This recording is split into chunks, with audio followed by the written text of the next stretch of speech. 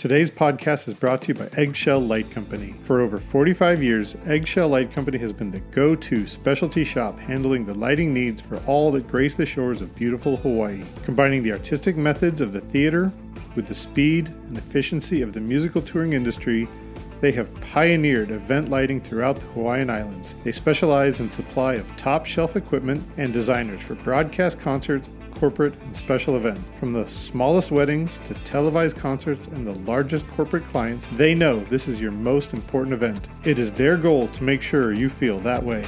Aloha from Eggshell Light Company.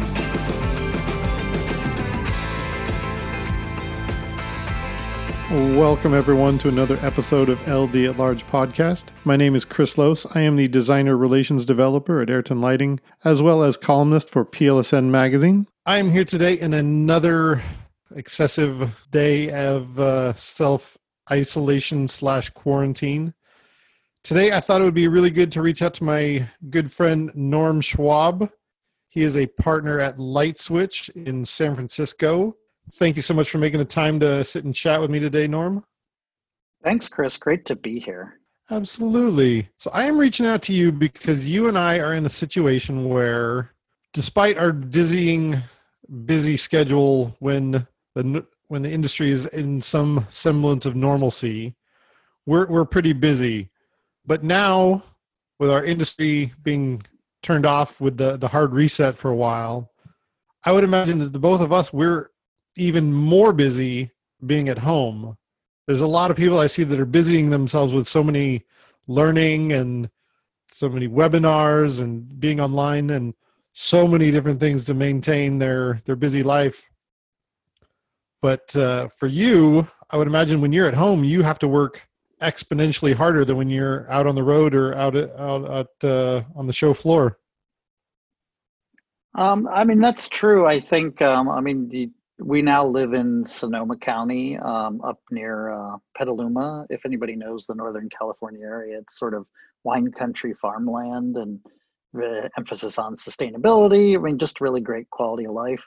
It's probably, an hour commute from our office in Sausalito. So it was definitely a lifestyle choice to move this far north. And we've been slowly but surely, my partner and I have been rescuing animals. And now we have what I call the 68-leg ranch, which is actually, we just got 4 more legs over the weekend. And it started out with rescuing greyhounds. We're now up to 8 greyhounds. We work with a greyhound rescue group, Golden State Greyhounds. And I don't know how many people know the story of greyhounds, but effectively, they're it's almost a sport that's died out, but that's both good in some ways, but bad because all of a sudden the tracks are closing. A lot of greyhounds are available and they race them from 18 months to 5 years. And then there's a lot of life left in them and they didn't necessarily keep them alive after the 5 years. So our group helped. Then after that, we moved on to miniature horses. And not moved on, we have miniature horses as well. We rescued a bunch from a petting zoo that closed down. And now we went out looking after the fires for some big horses, full-size horses. And we got 2 full-size horses. It's really grown organically, as I call it. And we have neighbors that have sheep, and one of our neighbors was a very much kind of let nature take its course, and we're not like that. So when 2 of them became sick, we rescued those, and now we're up to 8 greyhounds, 5 horses, and 3 sheep in our small little enclave. That is a lot of work. Yeah, and again, my partner, she was in the entertainment industry, corporate business, and got fed up with it, and smartly kind of chose a better life. She's the smart one. Meanwhile, though, I still love what I do and enjoy lighting and growing Light Switch, but taking that hour drive home and ending up in this beautiful place surrounded by farmland and vineyards and these amazing animals that need cared for because they're all rescues. They very often they have some kind of additional care that's needed, whether it's physical or mental. And it's a lot of work. And certainly when I'm traveling on the road, in our normal before COVID, I was traveling easily half the year, easily, internationally, nationally, or even doing a show down in Cupertino where I'd be an hour away or 2 hours away, but I'd be gone for a month in a hotel down in Cupertino. So, I mean, it's as good as being Mm-hmm. gone. So I would contribute as much as I could, but now that I've been forced to be home, I'm contributing a lot more, and it both kicks my ass, the work, the hard work, but it's fulfilling. I mean, it's just amazing. I think we're all sort of taking this time during COVID to think about what our priorities are, what's important. I mean, I don't know about you, but I have been. I absolutely have been. I I have definitely learned that the 9 to 5 go to an office, sit in a chair for 8 hour lifestyle does not suit me. Yeah. Well, I think I a lot of I us learned finish that a long breakfast. time ago. Yeah. I finish breakfast with my kids. I give my wife a hug and a kiss, and my kids a pat on the head and a kiss on the forehead, and I walk the 10 feet to my office, and I sit here and I reach out to people, which is amazing. That's the part I love, but sitting in the same chair for 8 hours is doesn't suit us. We're not of that cloth, I would imagine. We're a different No, breed, no, I've never had you in know. the closest. I think in high school I worked at a restaurant as a busboy and never have worked harder than that ever. So I went, in a way like going, this is kicking my ass. I need a job that I can control and be, kind of not be, not fuck off. Certainly we work hard, but we enjoy it so much that I don't feel it goes back and forth. I think we all, we have our ideal jobs and working and, projects and positions and all that. But in reality, I think when it comes down to it, I look forward to working in this business, whatever this Hmm. business is now. But I also now have learned about balance too, fulfillment and, I mean, caring for others. We don't have children.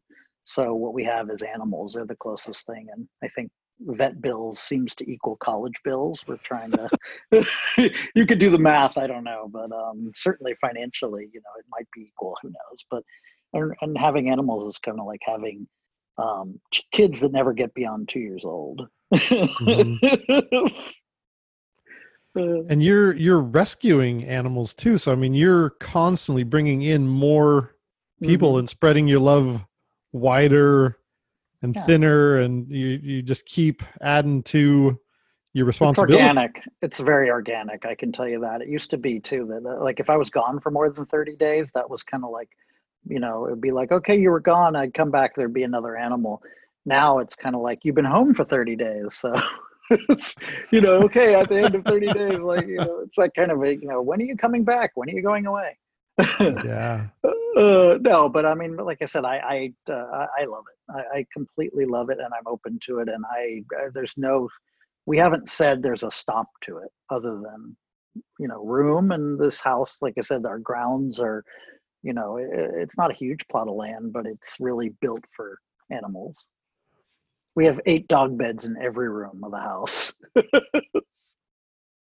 That's you never have a dull moment with that many animals in the house or around the No, house. That's I'm looking at one sleeping on my bed right now. so that got started with greyhounds. Did you have a greyhound first and then somebody reached out, he's like, "Hey, do you need more greyhounds because there's No, animals that need help?" we were doing benefits actually for this animal care and control group in San Francisco. They're kind of like Animal Planet. There's those animal cops, and they're usually animal care and control, and they are funded by the city. But then this group in San Francisco raises money that enables them to not have to euthanize any animals. So the money that's brought in through donations allows them to not, put away any animals. And we've been doing benefits, and we did this kind of show around Halloween. Of course, had a pet costume contest, and we got heavily involved in there was a greyhound group that started coming to that, and we just fell in love with them and then got one. And then before you know it, we hooked up with this Golden State Greyhound, and then before you know it, we're addicted. And both for the cause, but they're just great, beautiful creatures, mellow, stunning, interesting, and just the story is so amazing. So Yeah, there's so many people that have just not treated their greyhounds with any respect. They've just get put them on the track, and then once they're not taking first, second, or third, they just they do whatever they can to get rid of them Uh, as expediently as possible. it's a commodity. I mean, horse racing's the same way, sadly. Yeah. I mean, that's what we've discovered here too. That we have one of our horses is a thoroughbred, and we originally went looking for horses that were abandoned in the Northern California fires, but in looking for them, we found other horses that were just unwanted from racetracks or farms, or you know that there's always animals that people. I think that's a big concern now with COVID. So many people are getting pets and animals while they're cooped up in their house, and the concern is when we all go back to work, are people still going to want all these pets? And it's that's there's always a rescue in need. So that's Yeah. what we've found. There's always is in of any type of animal, well, for the most part. Maybe even bats or pangolins or whatever. Civets. Yes, Yeah. exactly. God. Yeah. If only we could just learn to leave the bats and the civets and the just leave them alone. They don't need us. Yeah. They definitely don't need to end up in a wet market anywhere. So just Hmm. if people would just leave them alone. Yeah, but again, I think the key is it's about balance, and the animals have definitely given me a good sense of balance in life. I mean, a lot of things have, but that's definitely. It also keeps me in better shape. You know, we're shoveling the horse poop of 5 horses will kick your ass, and feeding them whatever 6 times a day. You know. Uh, for all my listeners who can't see Norm, he has a very impressive farmer's tan going on right now, which is something that is a rare commodity in the lighting industry, where we all just sit in the dark for 20 hours at a time. For anybody to have a farmer's tan, you're like a unicorn right now. It's impressive. Perfect. So what was the step from going from dogs to small ponies? How did, because I you're mean, out of the house at that point. You're building fences yeah, and no, that just feed came. lots.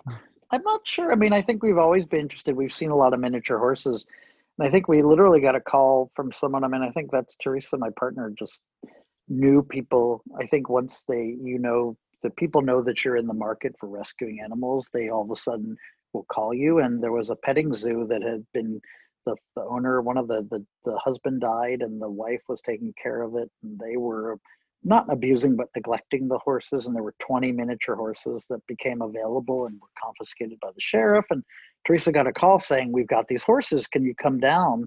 And I think it was like we were having a birthday party for me, of all things. It was like right around my birthday, and we ran down to this corral, and we got there, and the person said, oh, you came so late, all the good ones are gone. And we said, we don't want the good ones. We want the ones that nobody wants. We want the ones that people that need homes. And that's kind of, I think that's really our motto.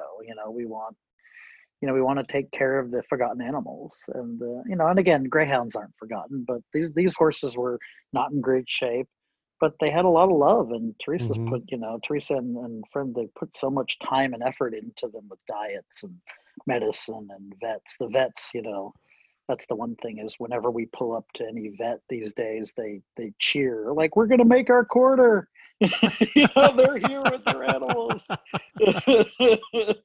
We have a wing, the wing in honor of us at VCA, and but Nice. it like I said, it was they're just amazing creatures, and miniature horses live up to 40 years Yeah. old. So Yeah. they, and then, like I said, from there it just kept growing. And Teresa was raised with horses, like full grown horses too, and I'd never been around horses at all. And we fostered an Arabian horse at one point, and I completely fell in love with this Arabian. Just and I kind of, once you understand, and I did all the funny things like go to YouTube and understand how do you react, how do you become friends with a horse, how do you react, how do you speak horse. And that was really amazing to learn, and then try it out, of understanding just how to greet them, how to behave around them, how to not get stepped on. I mean, our one horse is 17 hands high, and he's I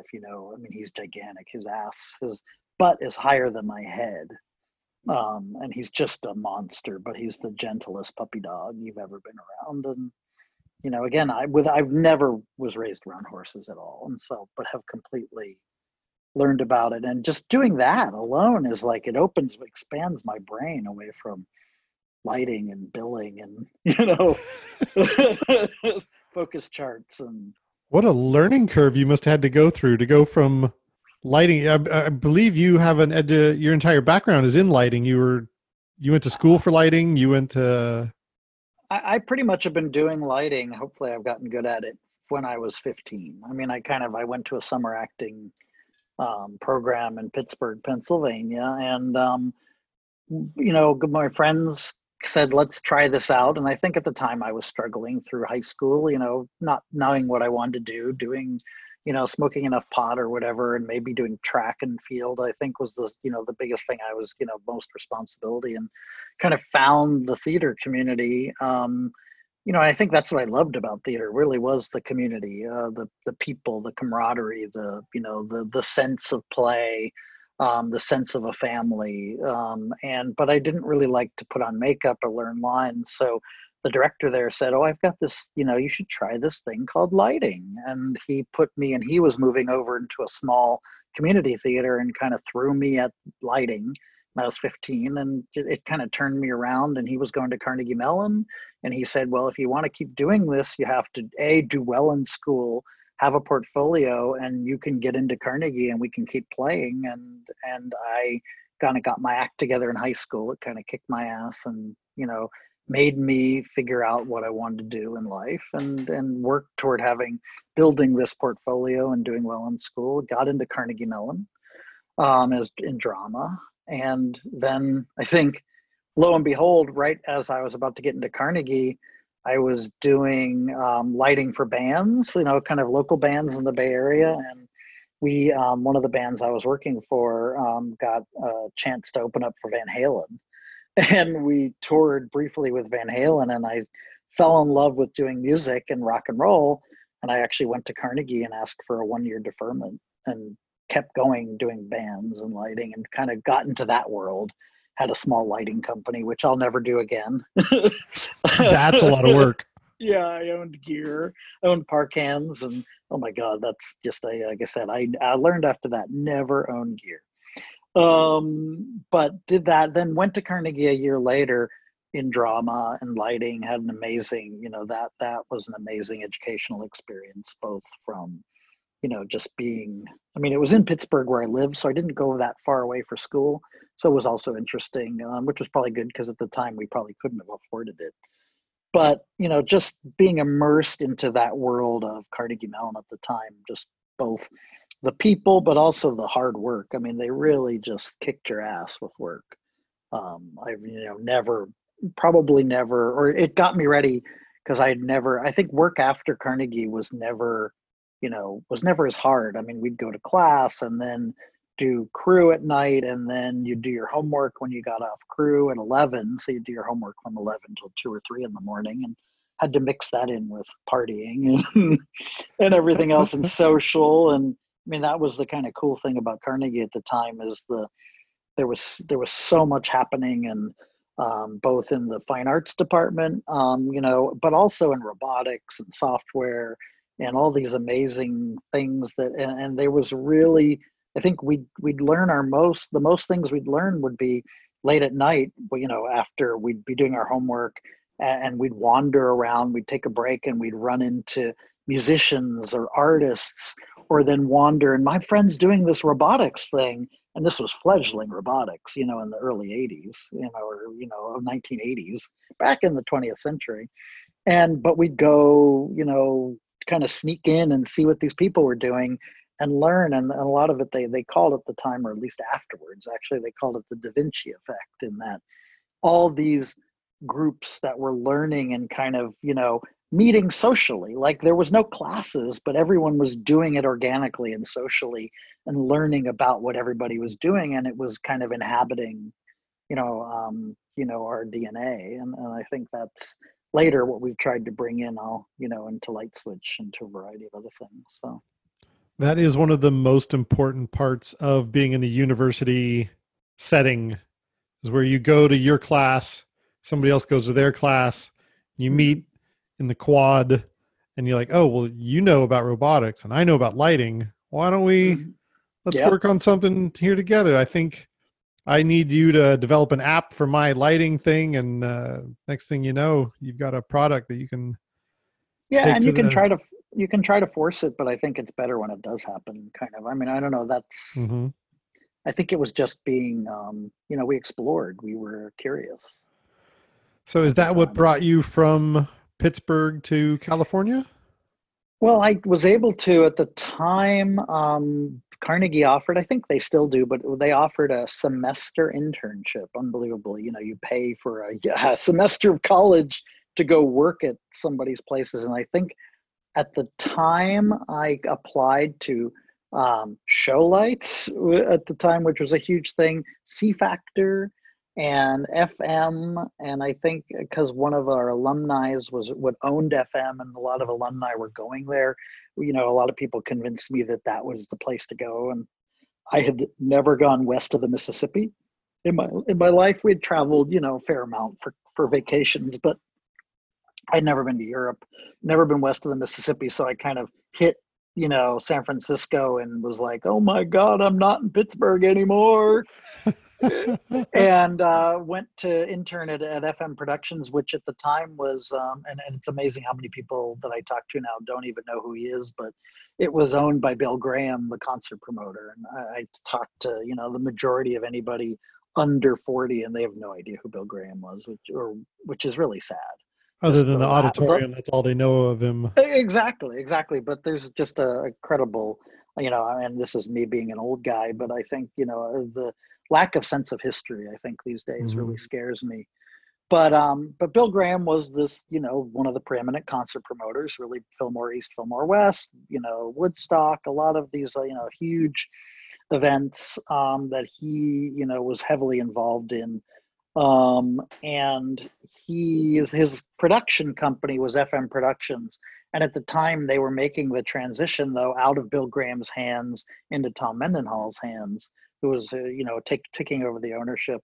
And they put me into an internship where they put me in a couple weeks in every department. They were one of those full service shops that did scenery, lighting, soft goods, scene painting, drafting and design, accounting. And I end up spending, a couple weeks in each thing, really getting to understand how everybody worked. I mean, and it was an invaluable, education because it got me once again. It was kind of like Carnegie was really good in that you didn't just do technical. You learned about scene painting. You learned about, costume design. You learned about acting and directing. Here, I learned about every other department, and really became sympathetic to how all these departments work together.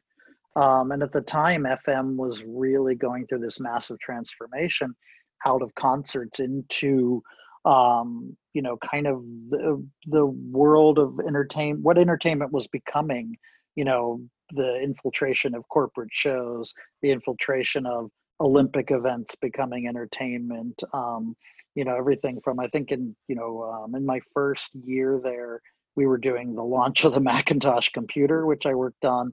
We worked on David Bowie's Serious Moonlight Tour. We worked on the opening and closing ceremonies for the Los Angeles Olympics.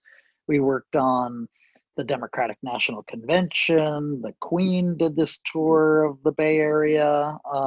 This was like in my first year there, and Wow. FM was wildly understaffed, so a lot of us got thrown into the deep end. And again, one of the best educations. Tom, I owe so much of my career to Tom Mendenhall, in that just the chance he took on me, with me, and just, kind of, I was both his assistant and project managed a lot of projects. Not even doing that much lighting at the time, but really kind of learning, the world from a whole different angle, which I thought was invaluable. I mean, I still did lighting, but it was really a great to see the world from other people's shoes, and from a project management basis, understand how an entire operation had to work. Everything from budgeting, labor, logistics, venue, trucking, everything. And it was, again, invaluable experience, and learned on some of these really big projects as me being this little kid, effectively.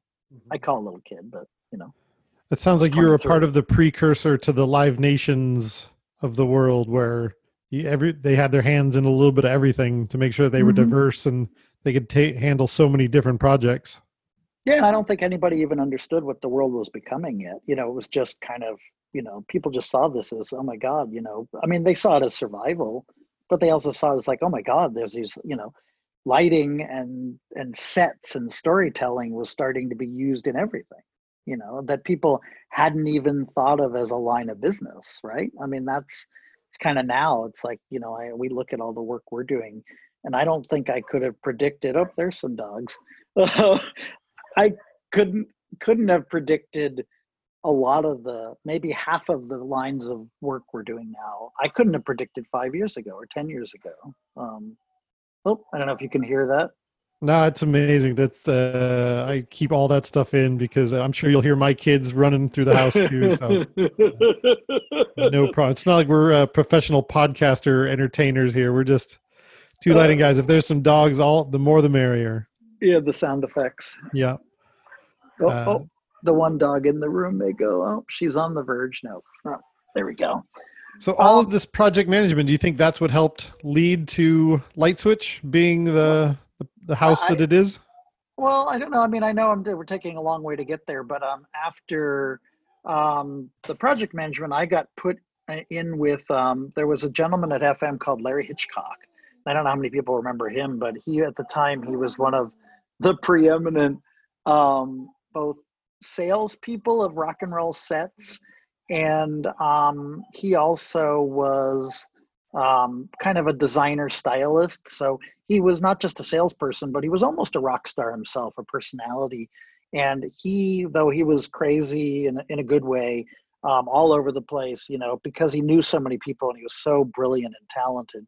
And they said, he needs an assistant. So I got thrown in kind of again, like, oh shit, we need someone to do this job. Oh, we'll get Norm to do it. He'll do it. He'll jump in there. And I got literally once again thrown into the deep end of following Larry around while he was selling sets to the largest rock stars, on the planet. And he's the kind of person that we would walk through the Burbank airport, or we'd be in the Chateau Marmont lobby or the Sunset Marquis, and he'd run into, like, Jeff Beck or Chrissy Hind or whoever. He'd run into 7 people, and before you knew it, we'd left that lobby with 5 jobs, just by him running into people. And I'd literally be running behind him, taking notes and learning, and, kind of with my mouth open, like, oh my God, that's Jeff Beck. Like, I'm a young kid. I was probably still only maybe 24, 25 at the time. And then one of the coolest things is that Larry would very often sell more sets than he had time to do. So we had a very small design department at FM, and we'd very often get a job that was due the next day. And between a few people, there was a gentleman named Tom Strand and a few others, and we would spend, all night whipping together set designs for everything from the Eurythmics to Don Henley to Yes to the Cars, with another set designer named Stephen Bickford, or just these amazing, it was such a great era. Both he was so successful, and we were just starting to realize how fast people needed things. And before you knew it, I ended up personally designing the sets, because Larry didn't have time. So we would, it's like, I need this set designed by tomorrow morning, and it would be like midnight. So we'd work all night and design something with either models or drawing, and before you knew it, I was a set designer for rock and roll, and started to meet and get a lot of, know a lot of people that way. And that sort of transitioned me into doing touring work. Eventually I left FM and started doing lighting for, of all people, the Bangles and the B-52s and variety of Thomas Dolby. And started having fun doing that for a while. And then somewhere along the line, I think actually doing a corporate job, met John Featherstone. John was the lighting designer for the Smiths. And at some point, I think he had discovered and fallen in love with Kathy in the United States, and was trying to do anything he could to stay in the country. And really, I think we started, we hit it perfectly off as a friendship. And we started to have these philosophical discussions about both A, I know he wanted to stay in the country, but B, as designers, individual designers, we were struggling with everything from, how do you start to become successful? How do you take it when all the work comes in and, all of a sudden the work's at the same time?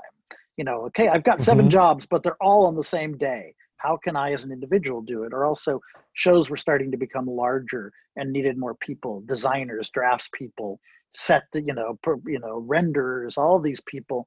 And we started to try to, we came up with the idea of forming an organization, a design firm that was based around a name of a company and not an individual, so that, we could kind of create a collective of people. You Mm-hmm. might say Bauhaus, you might say a few other, kind of collectives, though we certainly didn't emulate them directly. But the idea was that we could create an entity that people could work for and not think they were doing Norm Schwab's work or John Mm-hmm. Featherstone's work. We were creating, here you hire Light Switch and you're just going to get good work, if that makes sense. Mm-hmm. And then over the years, we've decided that, why don't we collect individual designers, to be part of this collective? It wasn't just John and I, it was, kind of cities and offices that were run by designers.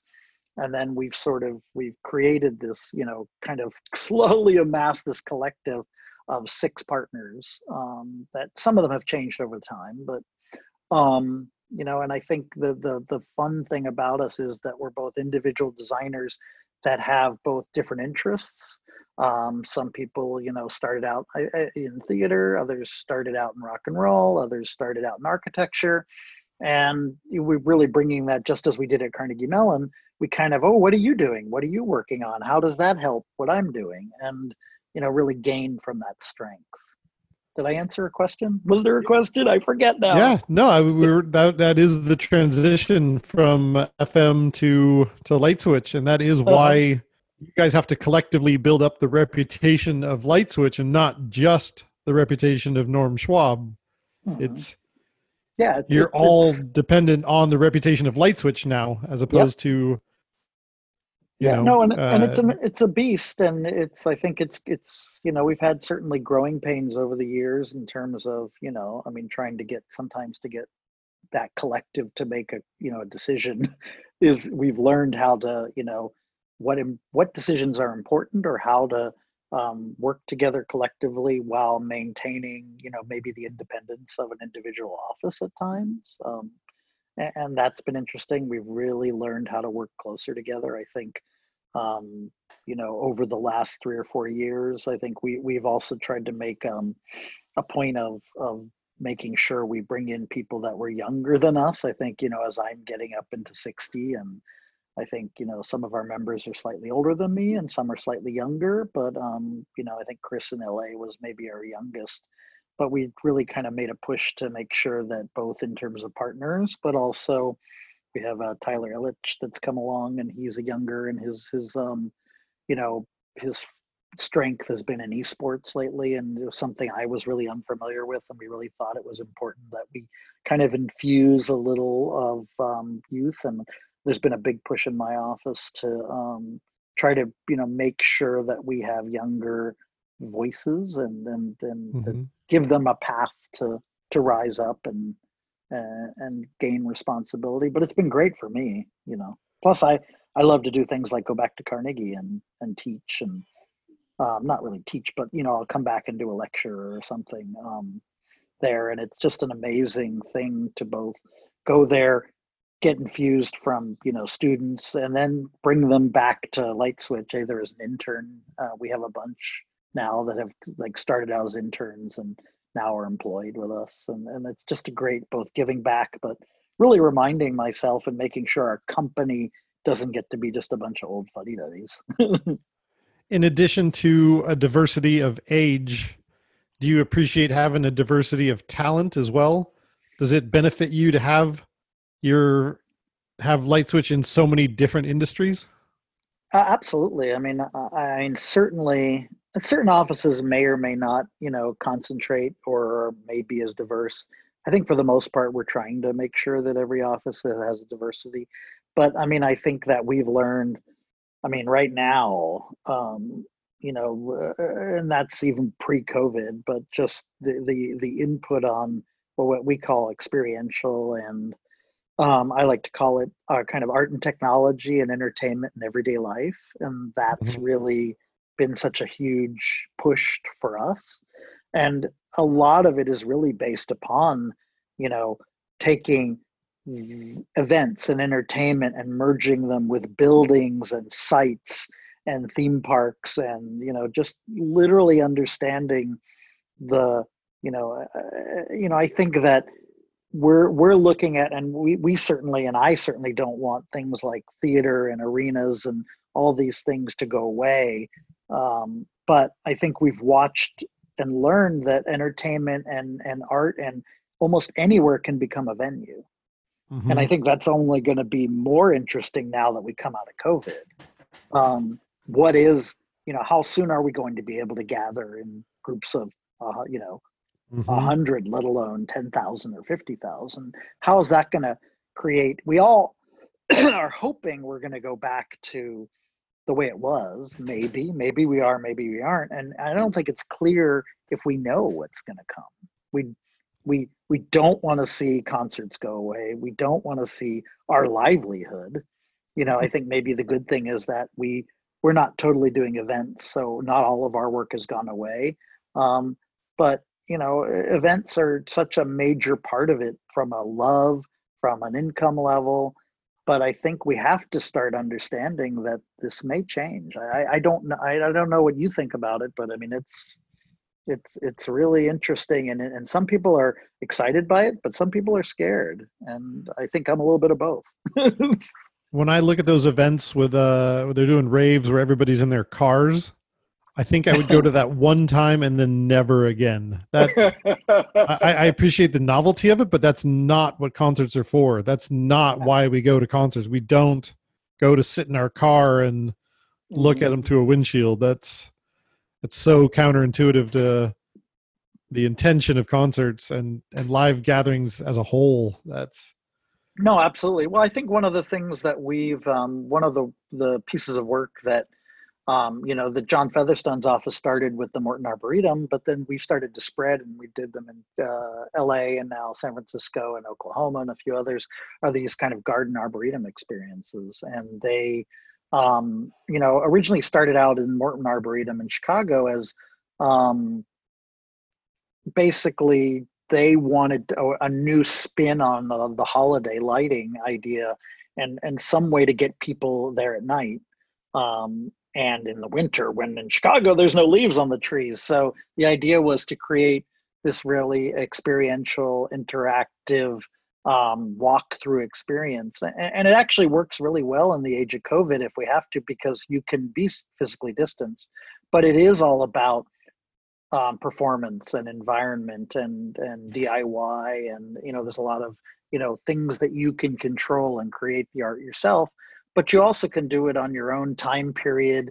I think there is definitely a change. We've watched a change in entertainment, certainly the movies and theater, that people are less and less able to sit, make an appointment and sit down in a seat for 2 hours at 8 o'clock and watch something.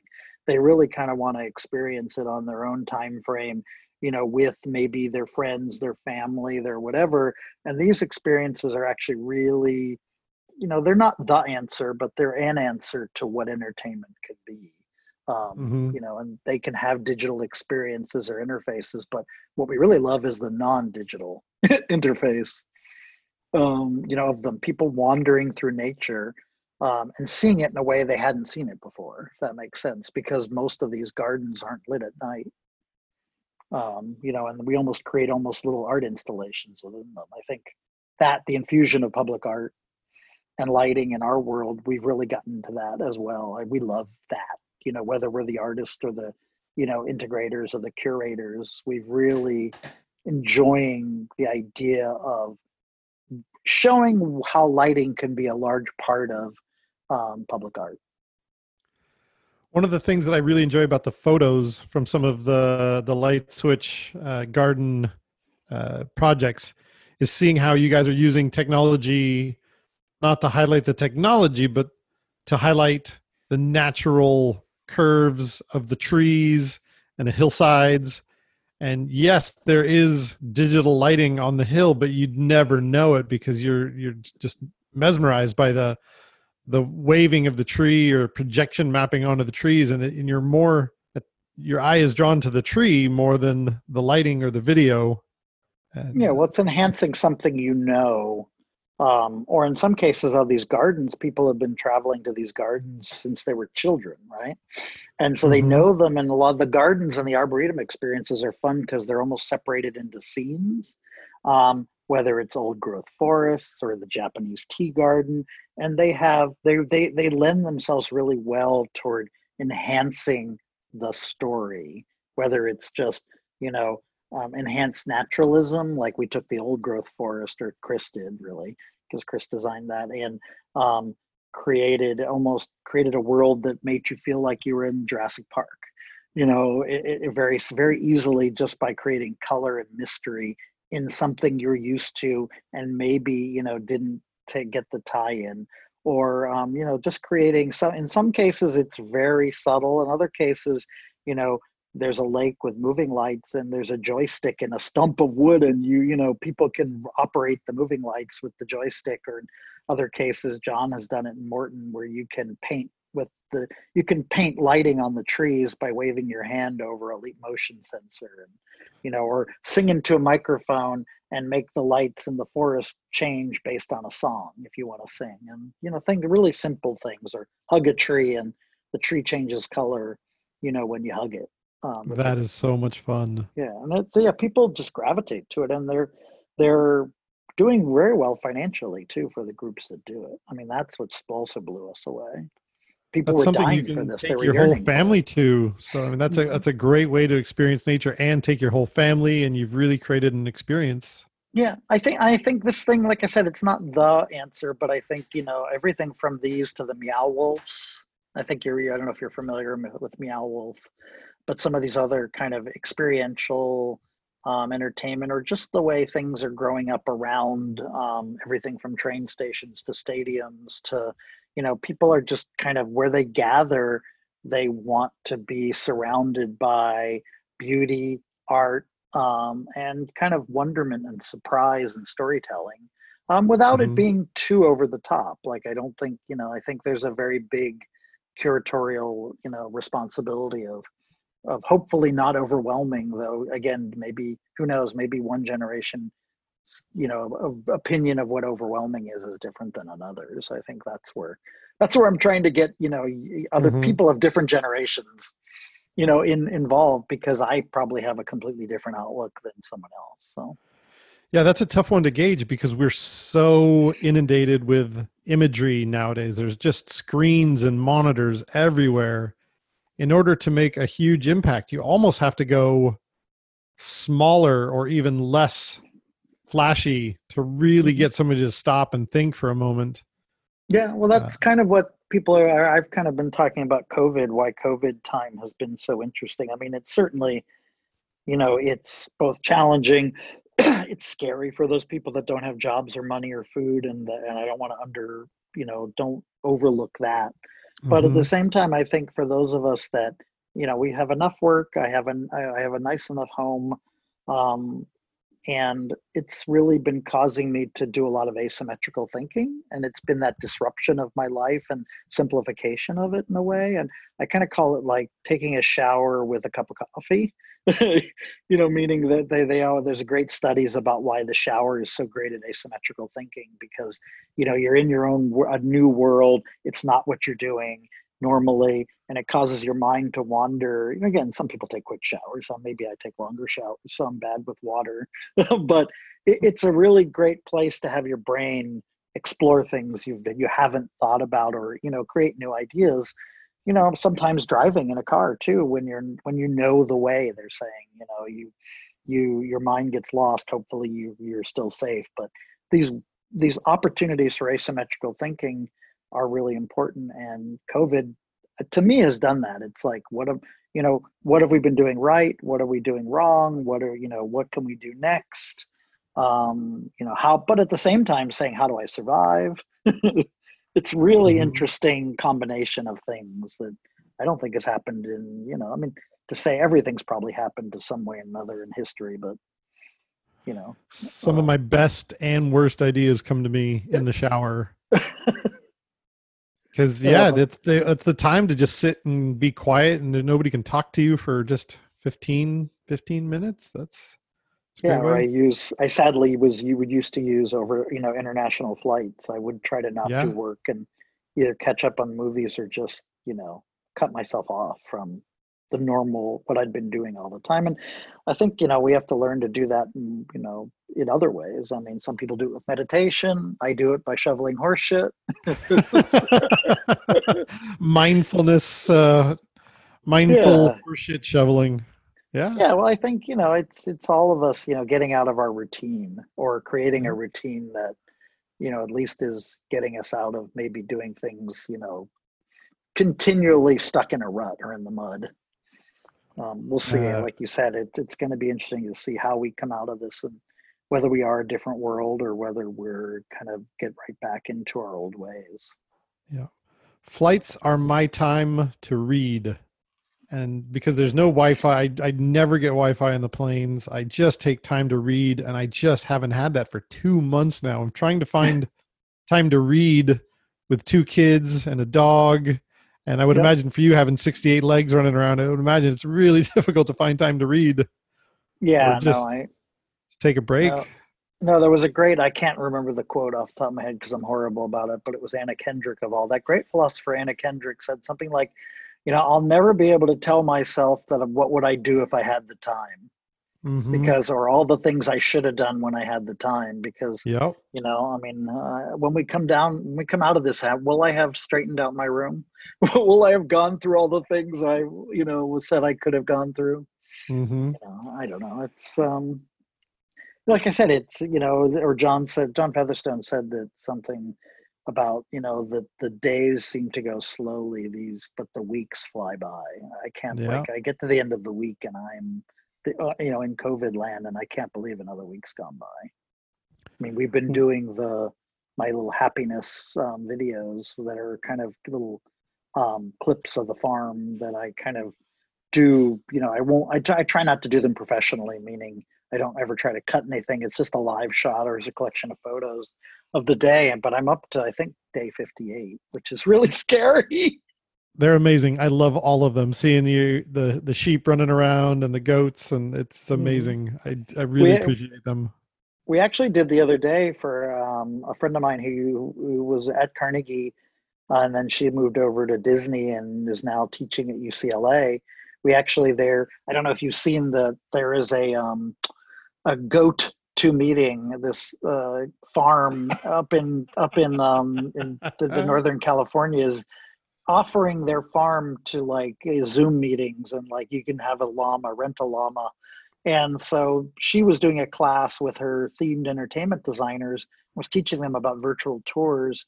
So we taught one of her classes by giving them a virtual tour of the farm, which was awesome. And so we Wow. did that last week, and with I think 30 or 40 people. MK Haley was the teacher. She's great, but it was a great idea. And so all of a sudden we're thinking, could we do this for a living? Virtual farm tours. When that becomes a thing, I might have to introduce you. I support. There's 3 Freedom Farms up here in Ontario. Maybe I'll have to hook you up when this all becomes a real viable Yeah. thing. What's freedom? When you say freedom farm, that sounds both libertarian and farm like. No, they're same as they're rescue farms. Uh-huh. They That's save. a great idea. One of them mostly save pigs from the factory farm industry, Hmm. and the other one does primarily goats and anything that they can save from people that are neglecting. And my wife and I, we support both of them, and we take the That's kids out great. and I we like the name now. donate. Freedom Farm. That's cool. Yeah, Very cool. so I'll send you some more information. There's Dara's Sanctuary Mhm. and Charlotte's Freedom Farm, and one other that I can't think of right now. But I take the kids out, and it's just so important for kids to see animals up front and get to know them and know that pigs aren't pork. You know, they're pigs. Hmm. They're real animals with faces, Yep. and If yeah, it's got a name, you can't eat it. Yeah.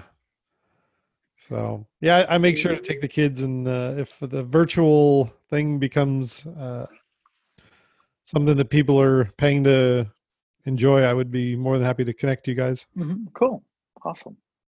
So, uh, I wanted to ask you more about your time with the B-52s, because some of the photos you've been posting lately look like it was a touring family.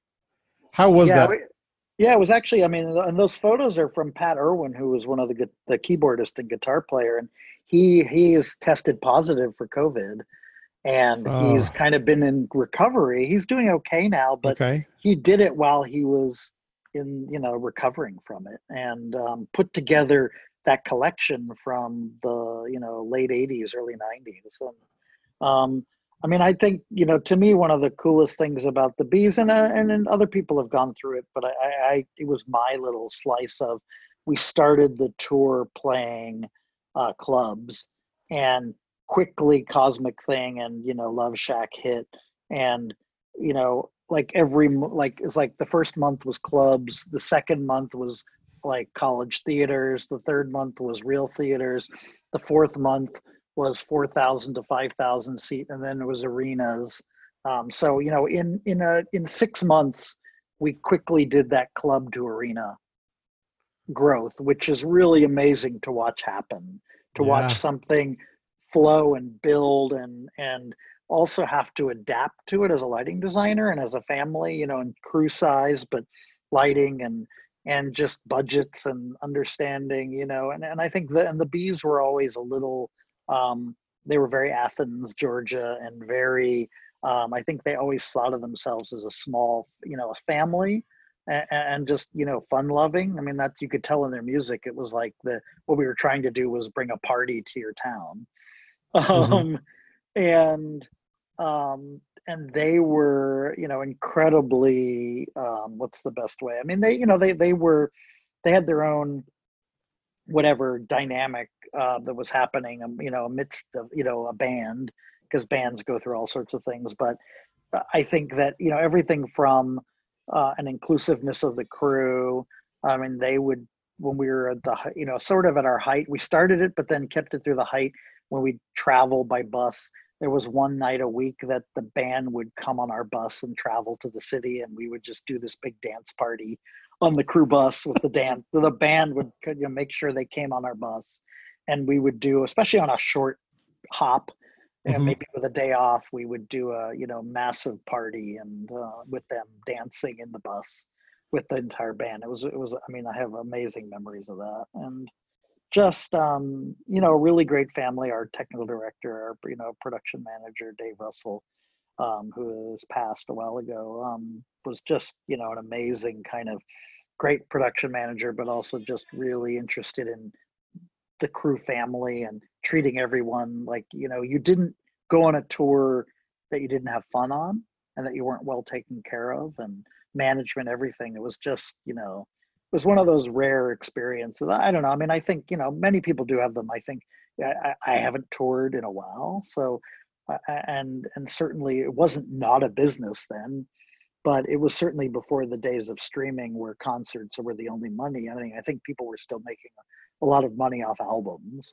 So touring was, you wanted to make money on the tour, but it wasn't as important now as, where you have to eke every penny out of it. Hmm. And, so I think there was maybe that attitude has changed. I don't know. I'd be interested to talk to people that tour these days. And I certainly know a lot of lighting designers, but I don't talk to them about the stories of touring anymore to know, is it fun? Are people enjoying it, or is it just a business now? And you may know more about that from talking to other guests, but The bigger the tour, the more business it is. Yeah. yeah, yeah. Yep. And so it's, but I had fun, and it's like touring at its best. I mean, it's sort of that camp experience, and that the great tours, like, you don't have to think very much on a great tour. You're taken to Hmm. places, everything's there for you, the catering, and so you really can just do your job well, because you don't have to think about where your meal's coming from. You don't have to think about, where you're going to stay or sleep. And the work is hard when you're working. I mean, I was always I wasn't just the LD, but I was a lighting crew member. I was the low person on the lighting crew. Just, I did it to kind of keep myself busy so I wouldn't get into bad things. Um, and, so I was like the truss bolter. I was the meat of the least thinking person on the crew, but I'd get up, in the morning and lay out the rig and put the system together and be there for focus and be there all the way. So I'd be there from 8 a.m. till 2 a.m. or whatever. And so it was good to make sure that when you were doing that, you enjoyed what you were doing with a family, and you were being treated well. And the bees was just the optimum experience. And I mean, we were discounting going through those photos. I think we did a week at Radio City Music Hall, and Wow. like that was, I remember that experience is one of the most amazing times of my life. Just that. And remember we did a week at House of Blues in New Orleans, and we were kind of adopted by House of Blues and that crazy New Orleans crew. And or Halloween at the Fox Theater in Atlanta, or just really great crazy shows. A week at Universal Amphitheater, where I remember being introduced to like the cast of Beetlejuice and Ruth Buzzy and all the old Laugh-In folks. Like the Bees had the craziest kind of followers, and they would both come around, but just attract the most amazing people. It sounds like you were actually a party rolling from town to town and taking the party vibe from venue to venue. Absolutely. And we tried to, like I said, we did some early stuff. I mean, we had by no means a huge budget, but we tried to, we definitely were experimenting with bringing the lighting out over the audience I think we had tiki lamps to begin with, and then, audience trusses, and just, really turning it into a dance party. That Um, sounds really fun. yeah. And it was, like I said, it was, it certainly wasn't, I mean, I don't know it wasn't the infancy of concerts. It was kind of right in the middle of a really Hmm. big time. And and I mean, it was an act. I certainly had fun doing that. And meanwhile, at FM and some of the other things, where I wasn't the lighting designer, but was associated with some major tours and got to meet a lot of people, and you know dealt with, I mean, when I was both doing sets and lighting and sets and project management, between the Bowie tours and a lot of the big, Mark Fisher tours, just, got, him at his height of doing some amazing big stadium shows, all the Bill Graham Day on the Greens. And, we really I got to live the big world.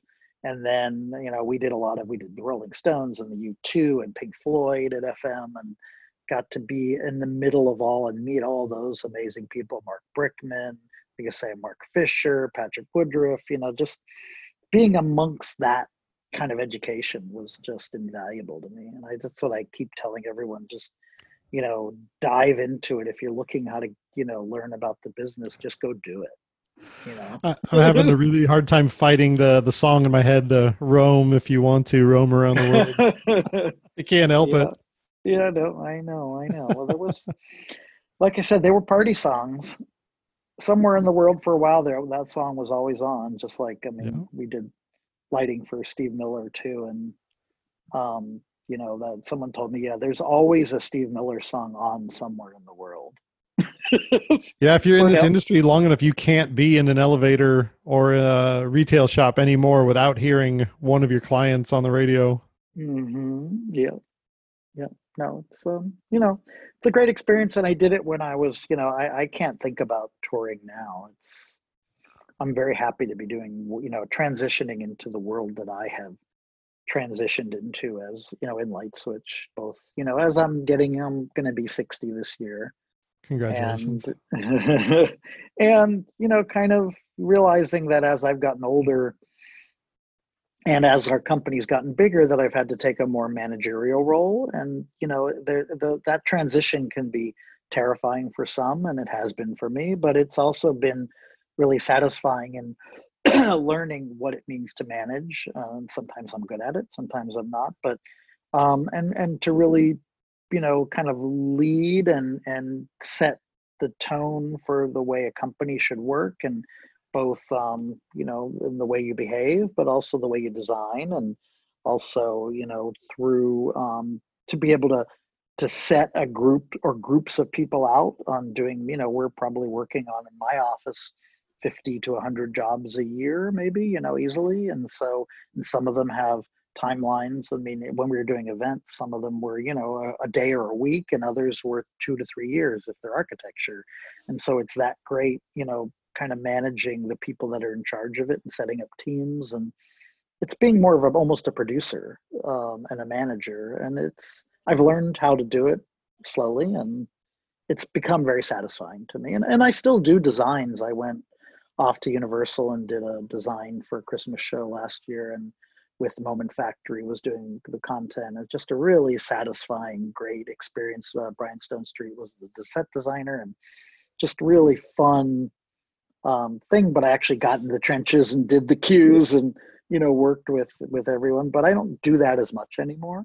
I find myself really kind of trying to manage teams of people doing it and learning how to make that satisfying. And it is very satisfying. It sounds wonderful. So thank you so much for taking the time. I feel like this conversation would never end if we didn't have any sort of time restraint. But yep. Thank you so much for taking the time. I look forward to chatting in real life when we return to some semblance of normalcy again. Great. Yeah. Thanks for giving me the time. It's been fun.